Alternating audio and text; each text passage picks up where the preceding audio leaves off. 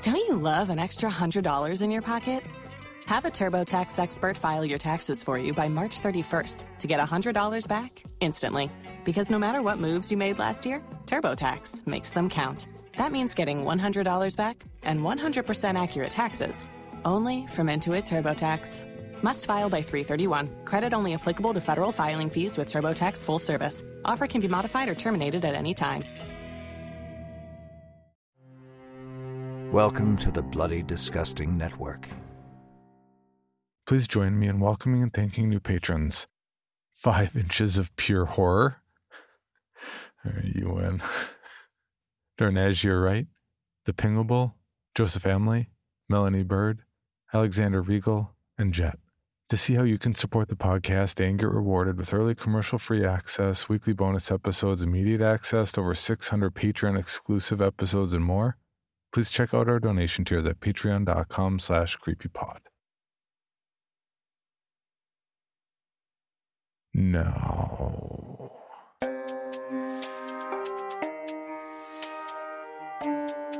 This is Creepy, a podcast dedicated to sharing the most famous, chilling, and disturbing creepypastas and urban legends in the world. Whether these stories truly happened or are simply fabrications is for you to decide. These stories may contain graphic depictions of violence and explicit language. Listener discretion is advised.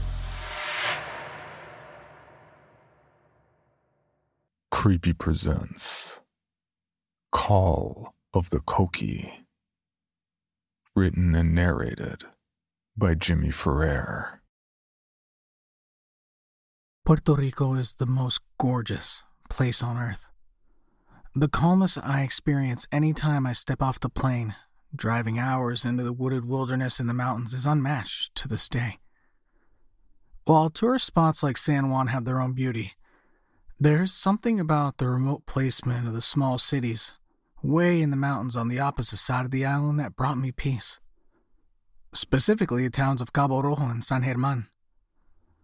But like most truths in life, there are often horrors hidden in the beauty. This was the case when I was a child, and the call of the Coqui captivated me, leading me to a place that by sheer luck, I was able to escape. You may be wondering why I gave the name of the small towns where this happened in the first place.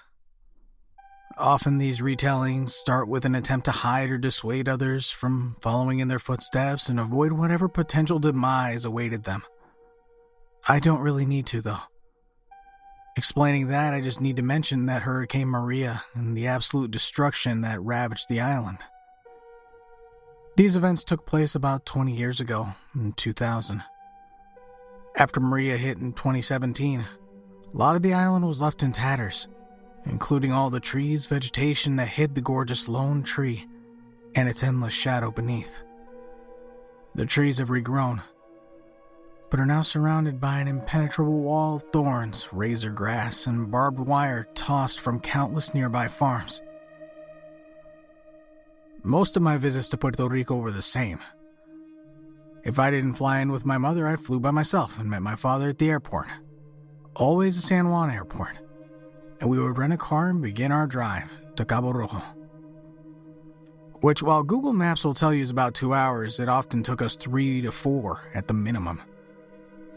But this never bothered me. The drive was cathartic, cutting through the island and across the shoreline, looking at the mountains covered in houses of all colors, the lines of trees, a gorgeous contrast to the green up against the bright blue sky. As night would hit, as it often did when we passed through Ponce, the sky would light up with stars and shimmer of the waves splashing against the coast. Now, if you aren't familiar with the remote areas, you may find the concept of few to no streetlights alien. This was the case in my little hometown. We always got to my grandma's place at night.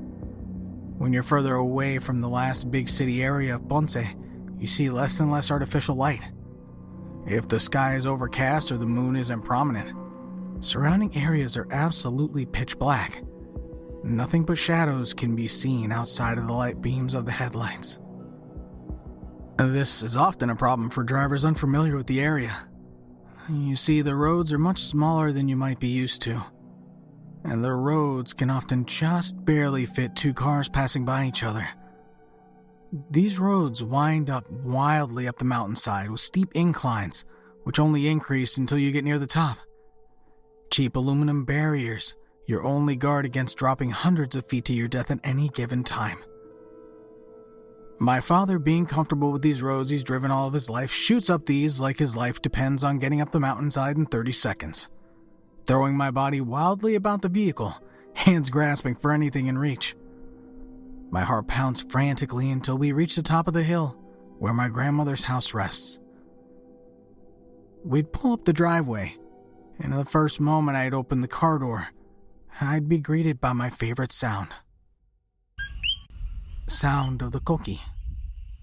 I have always loved this sound, and being in Puerto Rico was my only chance to hear it. The sound came from a nocturnal frog called a Coqui. They're the tiniest little things, as big as, if not smaller than a fingernail, but you could hear them loud and clear all across the island at night.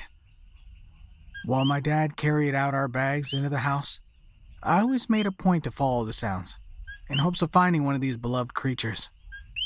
This was before I had a smartphone, so I didn't have any type of flashlight on me, and the only available light was whatever shone from the house, or the car until my dad shut it off.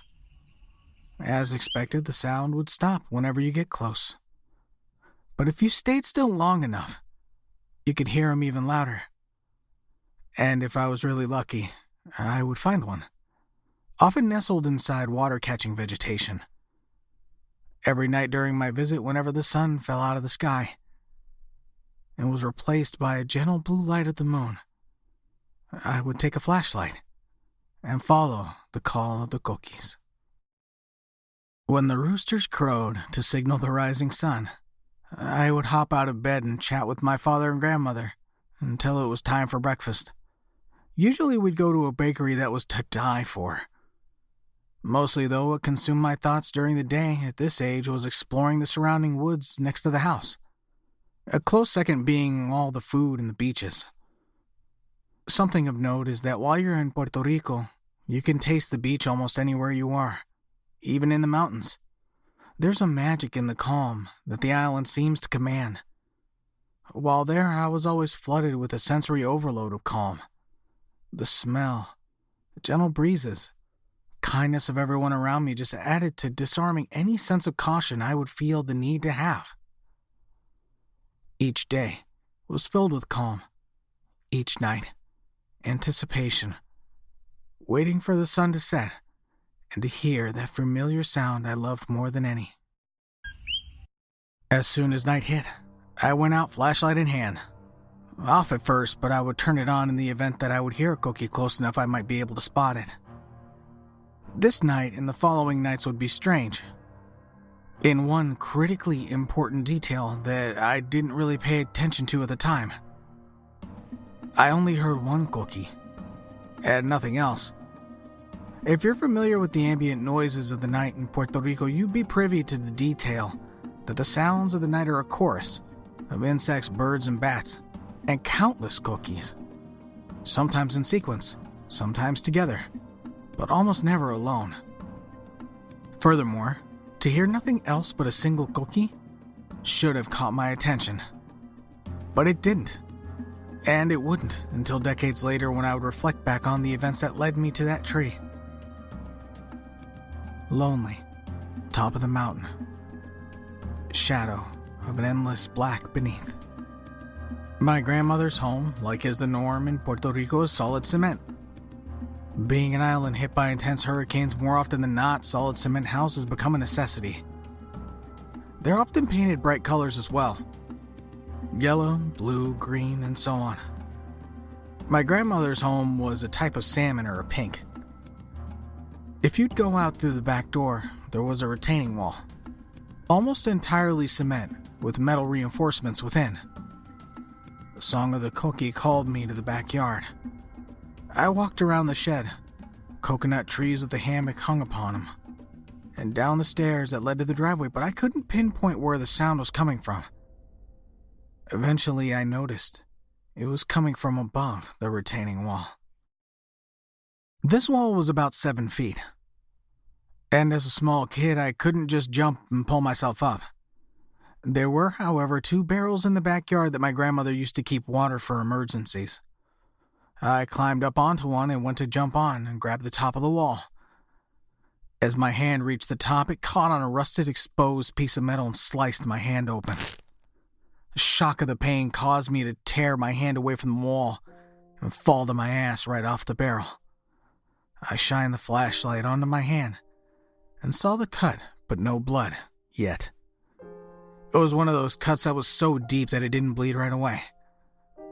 Oh, but when it did, it poured right out. Sniffling, I jogged over to my dad to show him what I had done. He got me taken care of right away. I needed stitches.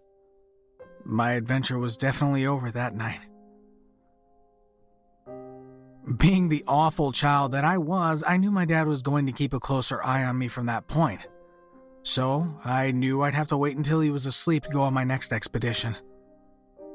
During the day, though, I looked at the wall to see where the best point of ascent would be, and put one of the outside chairs in that spot. I also threw a towel up on top, just in case. When the night came, the song started again. Still, single Coqui against a blanket of dead silence. Luckily, the noise was coming from the same spot on top of the wall. I climbed up and listened again. Something I may have failed to mention is that the placement of my grandmother's home on the mountain face, with more mountain above. This is what I was greeted with at the top of this wall. Grass about 4 feet tall in front of a line of trees sloping straight up the side of a mountain. I kept the flashlight off. Luckily for me, it was a full moon, so there was some light for me. I hated this grass, though. I nicknamed it razor grass, because while it doesn't necessarily make you bleed, walking through it makes you feel like you're being covered in paper cuts. Stubborn child as I was, though, I pushed ahead until I got to the line of trees, where there was a fence of barbed wire. Now my next thought was, is this strong enough for me to stand on and climb over? Not the best train of thought, but that's what I did. The barbed wire held fast and tightened, allowing me to get over. Not without tearing a hole in my shirt, though, of course. I rested on the ground for a minute, listening for the Coqui to continue, or for my dad to yell at me to get back in the house. Lucky for me, the former was all I heard further up the mountain. I gathered myself and dusted my clothes off. Listening closely, I continued through the trees and up the mountain. I was getting closer and closer to the noise until I was sure I was right on top of it. When it was at its loudest, I got to a clearing and saw one of the most beautiful things I would ever see. In the clearing was an open field, grass sloping down for a distance before quickly rising to a peak where a huge tree rested. It looked like some type of willow tree, but that couldn't be right. I don't ever remember seeing one on the island before, and certainly not one this big. Stretching from the tree was the darkest shadow I had ever seen. It was like looking into the void of space, a perfect black against the moonlight blue landscape. Only then did I notice that the Coqui had stopped. I waited for a few minutes, but I heard absolutely nothing. I walked down the slope towards the tree to get a closer look. As I got closer to the tree, I went to step onto the shadow, but my foot didn't stop, and I fell into it with a splash. I panicked and thrashed in the water for a moment until I could pull myself out. After catching my breath, I pulled out my flashlight and tried turning it on, and thankfully it worked. When I shone the flashlight where I fully expected water to be, I was confused, to say the least. Wherever I was shining my flashlight was nothing more than grass, like everything else around me. I stepped back a few feet and turned the light back off to gaze into the black hole before me. I took off my shoes and carefully dipped my foot into it. Again, it was liquid, warm and comfortable. I decided to turn the flashlight on and point it at my submerged foot. To my panic, my foot was in the ground, but no matter how hard I pulled, it would not come out. I turned the flashlight back on and quickly removed my foot from the black waters. I didn't really understand what was happening. I didn't know if I should be excited or afraid. So I just sat, looked at the shadow moving with the moonlight. I eventually worked up enough courage to slide myself to the edge and hang my feet into the water. I did my best to keep my butt firmly planted out of the shadow, but as I relaxed, I fell in. But eventually I didn't worry anymore and just swam around. I even dove downward and tried to swim down as far as I could. This was strange for me because I'm absolutely horrified of bodies of water. But the calm of the island, combined with the magic of the black pool, lulled me into a feeling of safety. I swam down for what felt like minutes without touching anything. I hurried up for air and hit a hard surface. I moved around a bit, thinking maybe I had moved too far out of the shadow, but no luck. I panicked and slammed my fists against the barrier, keeping me from much-needed air. I could hear my heart pounding in my ears, and I started to flail and move side to side, swimming back and forth, reaching up, begging for my hand to feel the cool air of the night blow over it. I kept pulling myself along the wall, until I saw a crack of moonlight several feet to my right. I swam over and yanked myself out of the water, coughing up black water and gasping for air. I rolled away from the now much smaller shadow.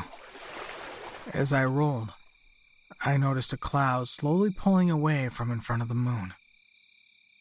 What I think happened was when the light of the moon was blotted out by the clouds, I was trapped in the void, the shadow with no escape until the moon was able to shine its light upon the tree. Realizing this, I felt less like I had escaped a trap, and was satisfied that I was simply unlucky in the moment I chose to emerge from the depths. It was because of this, watching the cloud crawl away from the moon, I was again able to calm my fear. In that moment, I knew I would return. Sometimes, though, I wish I didn't. Suddenly, the night erupted back into a chorus of all the sounds of the night that I had become familiar with over the years.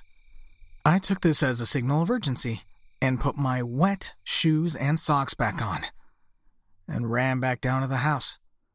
I threw my wet clothes in the washer and my shoes outside. Only by sheer luck did no one hear me this whole time. I crawled into bed, shut my eyes, and fell asleep. I dreamed of that endless black, but it wasn't like when I swam in the black pool. I stood in the clearing of the trees looking down towards the hill where the tree was. That was all I could see. It was like this area existed in a bubble of black water. Sensation of warm water washed over me, calm being the dominant feeling. I could not see beyond the bubble. Looking to the sky above the tree line was trying to stare through a pane of glass, painted black on the opposite side. Underwater. There was a definite beginning and end to the black. Shadow beneath the tree was conspicuously missing, but something was off. It was the tree. As I approached it, the Coqui growing louder as I closed in, I stopped 50 feet from the tree, closer than I ever got when I was awake. I could identify what was bothering me. The entire tree was writhing, up and down the entire length of the trunk. I could hear something else now, but it was faint, like a moaning or a groaning, but I really couldn't be sure. I didn't get any closer and backed away from the tree. Something else was bothering me in my dream. When I looked up, I noticed something swimming in the black bubble around me. Eels, maybe? Something with tentacles? Just floating black seaweed? I really couldn't tell, but it writhed like so many black snakes. only briefly being able to see some contrast between the black on the black. With no warning, the bubble popped and the black rushed in to fill the void. And just before the tidal wave of black rushed over me, my eyes jerked open, but I didn't move. I took a moment to let the room come into focus. I really wasn't sure what to expect. When it did, it was nothing out of the ordinary. I decided not to dwell on my dream. My next thought is that I need to take a shower. Heated water is not common in this part of the island, so the water is freezing cold. I was too preoccupied with this fact at first to notice that the water running off my body looked like there were streaks of black also rolling off me, like drops of ink. I couldn't really be sure that was the case though, because it wasn't all of the water and it wasn't consistent. I had to be imagining things, still influenced by my swim the night before and the subsequent nightmare. My entire day was off. My entire family could tell and asked me if anything was wrong. The truth was that there wasn't anything wrong, but I couldn't stop thinking about going back to the tree, to swim again, to submerge myself in that feeling of calm to which nothing could ever compare. It's a lot like fire. You know it's dangerous, but nothing feels better than warming yourself in its roaring embers when you become used to the cold. For most of my life, anxiety was the norm, and calm was the flame that would warm my soul. My decision was already made far before nightfall. I was ready this time, though. Swim trunks under my pants. I wrapped my hands in my torn shirt. I brought 2 flashlights and wore a long-sleeve shirt. Even found a rope that I figured I could tie to the tree in case there was another cloud incident. I would at least know where I needed to be and could wait for the moonlight to break the cloud line to release me from the pool. I walked outside and headed back up that wall, over the barbed wire and up the tree line. This time I did notice that when I arrived at the border between the trees and the grassy slope, that I only heard the wind. No sounds of night like I was used to. No Coqui that led me here the first time. This made me truly uneasy. Nights were not quiet here. Ever. I even had second thoughts and stepped back a second. As if on cue, a single Coqui began to sing from what I could guess would be near the tree. I took a few deep breaths and shook off my apprehension. The shadow was bigger than before, almost engulfing the entire area beneath the tree. I thought about tying the rope to one of the trees where I was, but I knew the distinct possibility the shadow would move away from the line where I was, and the rope would disappear into the ground. My only choice was to swim over to the tree and tie my rope off there. I left all my clothes on the ground and kept the flashlight in my pocket, threw the coil of rope over my shoulder and started swimming around the edge of the shadow towards the tree. At least that's what I intended to do. If I was any smarter at that age, I would have used the knowledge I had from the last time I was there. Just shine my flashlight at the ground and walk up. But I was a stupid kid. As soon as I hit the water, a sense of calm destroyed my thought process. I just wanted to float in the water. I just wanted to shut my eyes and enjoy this sensation. And I must have drifted off. Because when my eyes opened again, I couldn't move. All I could see was clouds rolling across the night sky, blocking any light reaching the tree. I tried to stay calm, being confident that the clouds had to stop at some point. It would be no big deal, and I would be able to go swimming again. But these clouds kept on rolling. Only my face, shoulders, and part of my torso stuck out of the ground. I had no use of my hands or feet. I could no longer feel the water. It was as if the submerged portions of my body had become one with the earth. I lost my calm when the clouds never seemed to stop, and an orange light started to pierce the sky, and I could hear my father and grandmother yelling for me. I couldn't scream. I could barely whisper with the air I had available. I wanted to cry, but I couldn't. The sun rose and shined on my prone body. My panic seemed to do me no good, my breaths becoming shallower as time passed. The sun was beating down on me all day. Felt like I was cooking. My only reprieve was that any cloud that rolled by, or any shadow casted down over me from the trees. These shadows, however, did not free me.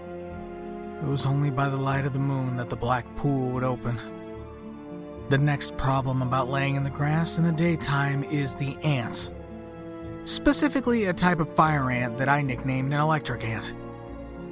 I nicknamed them this because of the intensity of pain from the bites. It's almost like I was getting tased. I saw the small golden ants crawling along my chest. I tried to move, but that would only cause them to bite me. So many stings, like searing hot needles being pushed into my flesh and held there, again and again. With these stings and bites, the pain doesn't stop once they let go. It lingers, blisters forming with every bite. After taking what it felt like dozens of these bites, I held my breath as long as I could, stayed perfectly still.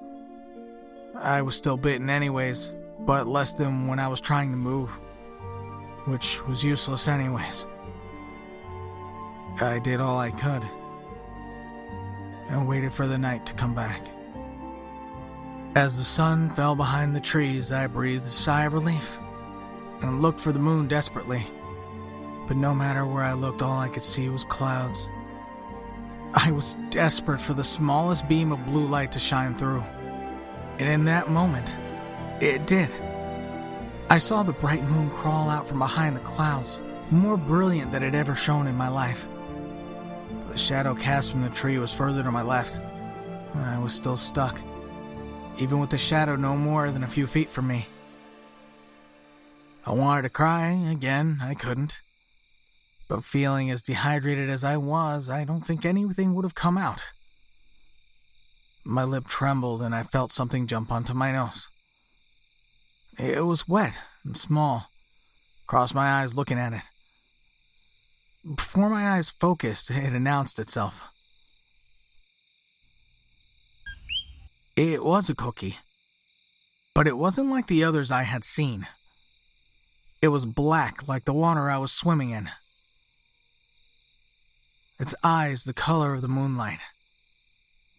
It hopped down my cheek, and I felt my left arm could move again. The shadow now covered where my arm was, and my first instinct was to raise my arm out of the water, into which the Coqui jumped. I splashed the water over the rest of my exposed body, cooling my burned and blistered flesh. Eventually the shadow crawled over me and I could swim again. Cool sensation against my sunburned body was as refreshing as I'd ever felt.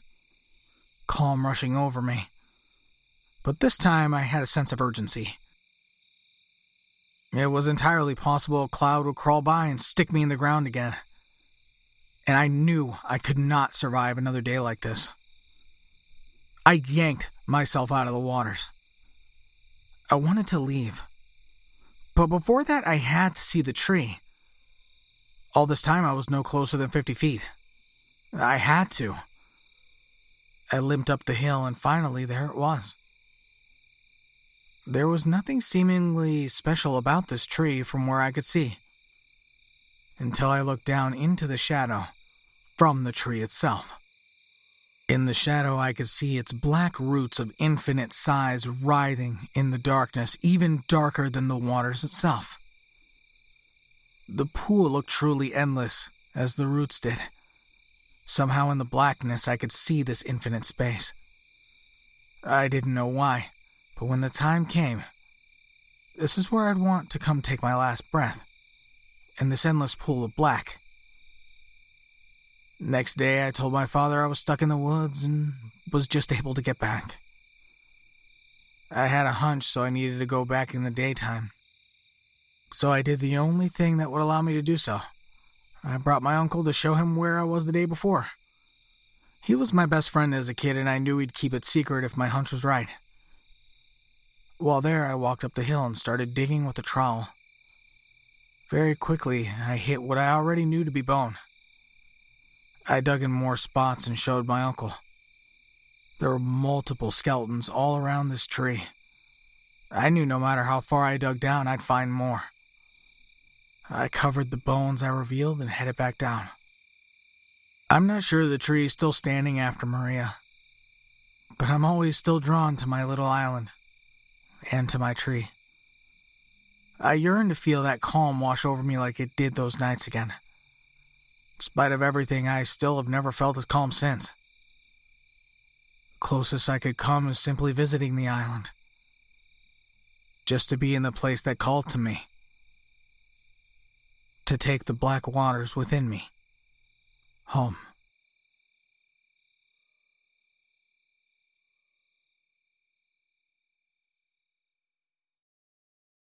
For your bonus episode, Creepy presents It Wasn't a PSA, written by some guy.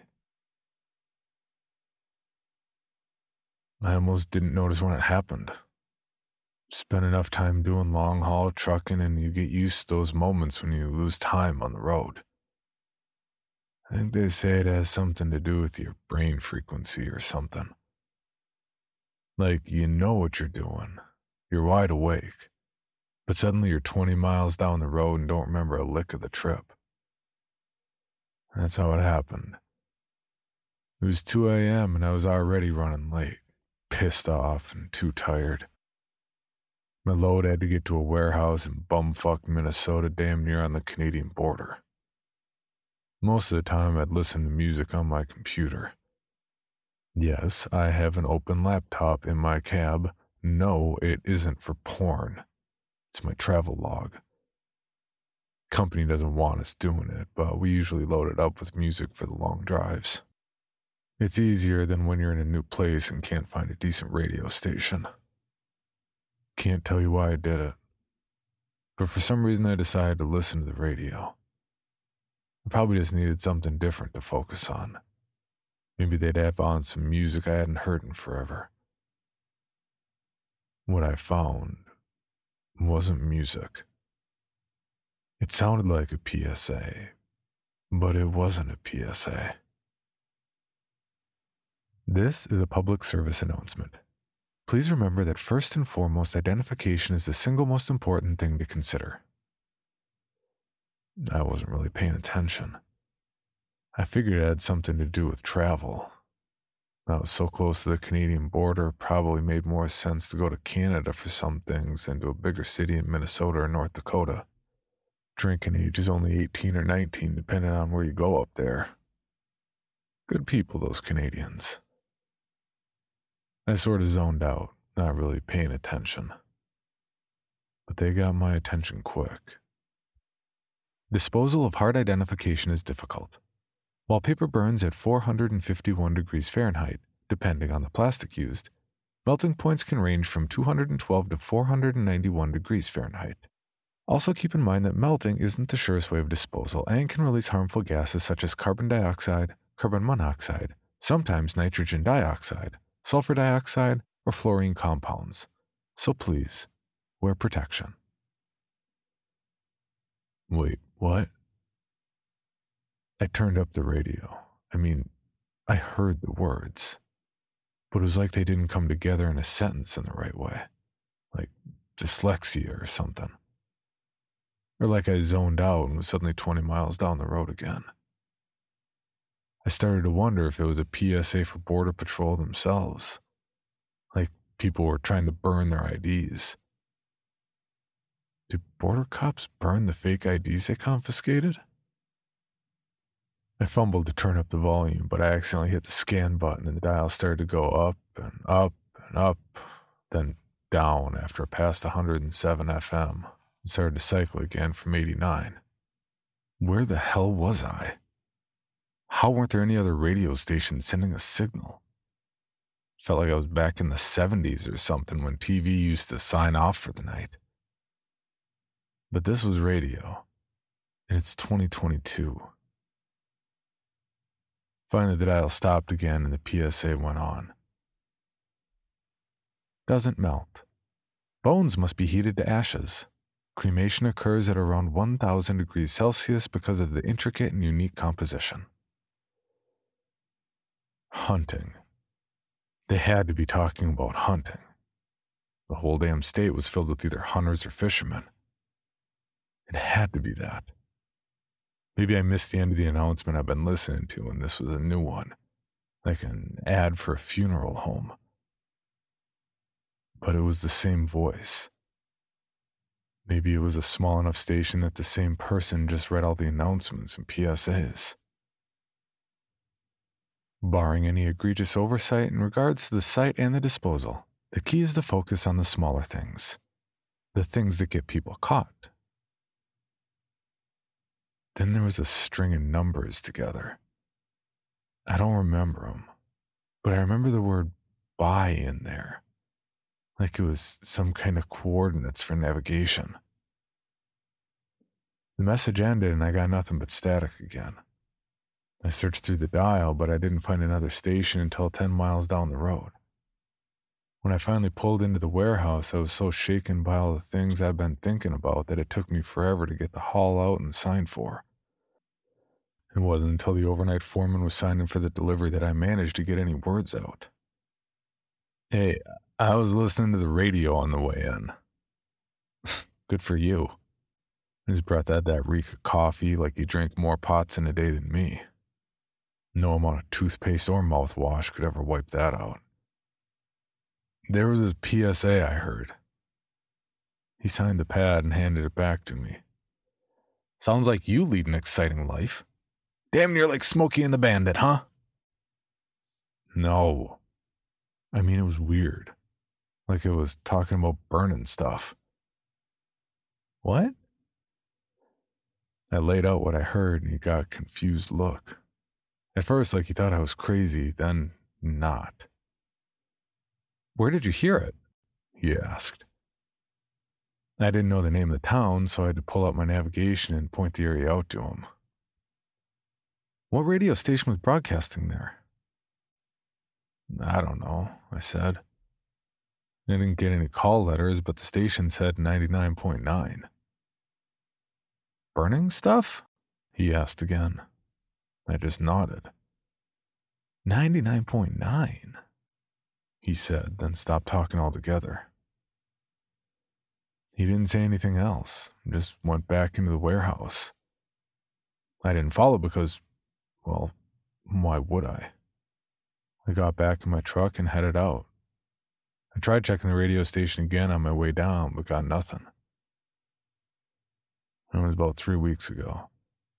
This morning I saw a post about some old story from the news. That's why I had to get this story out, in case other people noticed it too, wherever you live.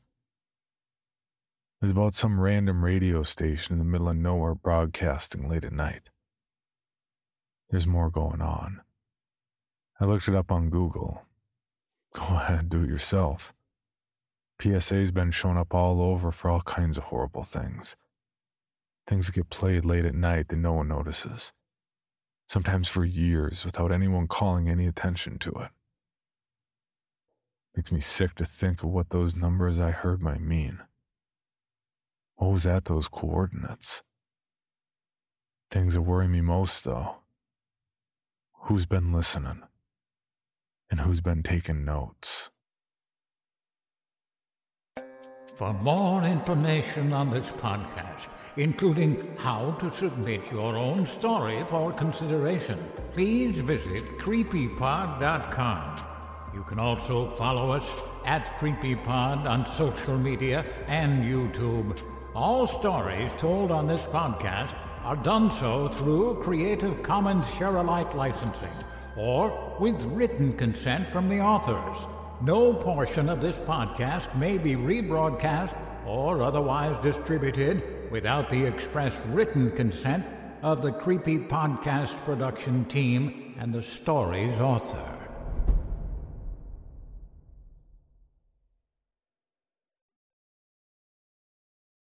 Item number SCP-5186. SCP-7160. SCP-7533. Object Class Euclid. Keter. Safe. Special containment procedures. Spreading across the hemisphere and kicking up vast amounts of ash and dust. The only thing I could hear was at 7219 laughing. Do you remember your name?